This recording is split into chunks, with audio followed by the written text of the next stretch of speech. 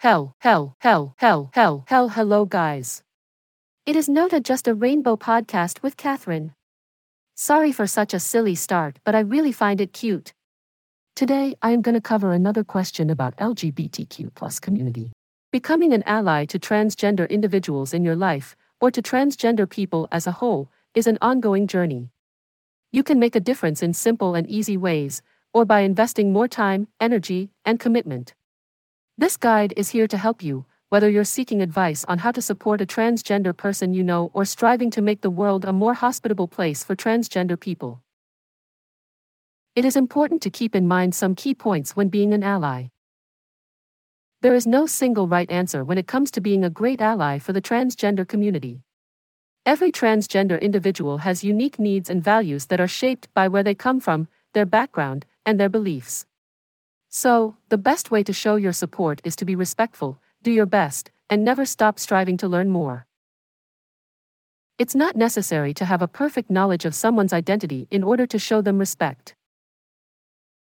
It's okay if you haven't heard much about transgender identity or have difficulty wrapping your head around what it means, but everyone deserves to be respected regardless of how much you know about them. It's not always possible to recognize if a person is transgender based on their appearance. People may mistakenly assume they would recognize someone from the trans community, when in fact there is no single way for transgender individuals to present themselves. That's why it's so vital to be an ally and advocate for the transgender community, even if you don't know anyone who is trans. There is not a single, definitive way to identify as transgender. Everyone is free to make their own decisions on how to transition and be themselves. Some transgender people are able to access medical treatment, legal name changes, or change their physical appearance, while others may not have the resources or safety to do so. No matter which path is taken, it does not determine the validity of someone's transgender identity, as everyone's journey is unique. Engaging with people who identify as transgender. Respect every transgender person's individual identity and the language they use to describe themselves. There is no single way to be transgender.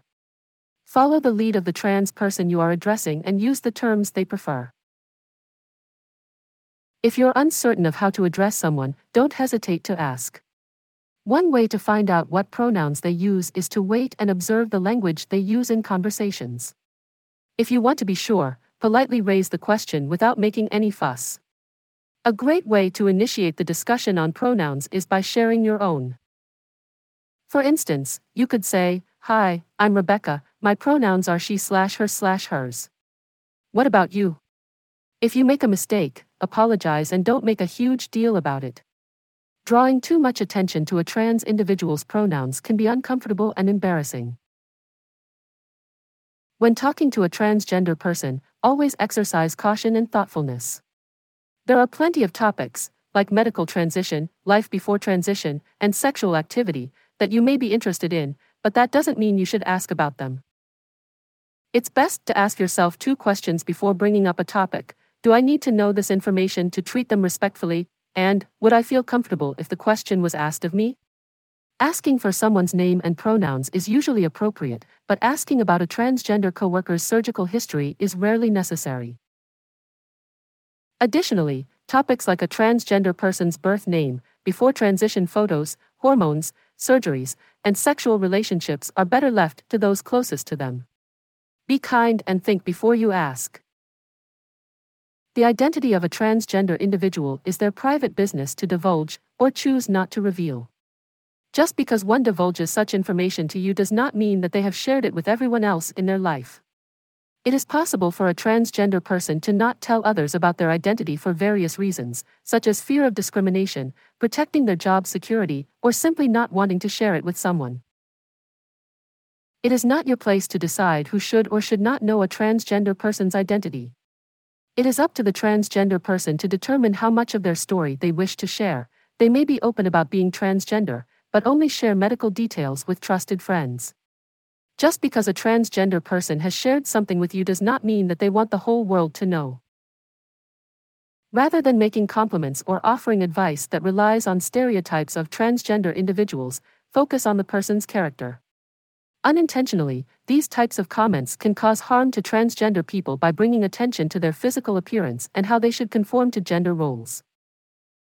To illustrate, here are some statements to avoid since they can come off as insincere compliments. You pass as a woman really well, I would never have guessed you're trans. If you got a wig or changed your makeup, you'd look less trans. No real man would wear that, you should change to hide the fact you're trans. I'd date him even though he's transgender. Speaking candidly. If you're in a large group setting at work or school, here are some tips for being an ally. Speak up when you witness discrimination or exclusion, ask questions to encourage dialogue, and show support for those who are marginalized. Express your backing of the transgender population and their privileges. If someone misuses a transgender person's name or pronoun, gently amend them. Additionally, it is essential to challenge any anti-transgender statements, humor, and talks. It can be intimidating to profess your standpoint, but vocal and evident assistance for transgender rights will demonstrate transgender people that they are accepted, invigorate other supporters to speak out, and help alter the opinions of people who aren't very supportive of transgender people yet. Offer your assistance to the transgender people in your life who face discrimination. Show them that they are not alone and that you will stand by their side, no matter what they decide to do. Let them know that you will be a support system if they want to make a formal complaint to those in power. When it comes to using gender-specific language, take the time to really consider how you're addressing and referring to people. Don't automatically greet a group with, ladies and gentlemen, and try not to have a coworker who only refers to everyone as guys.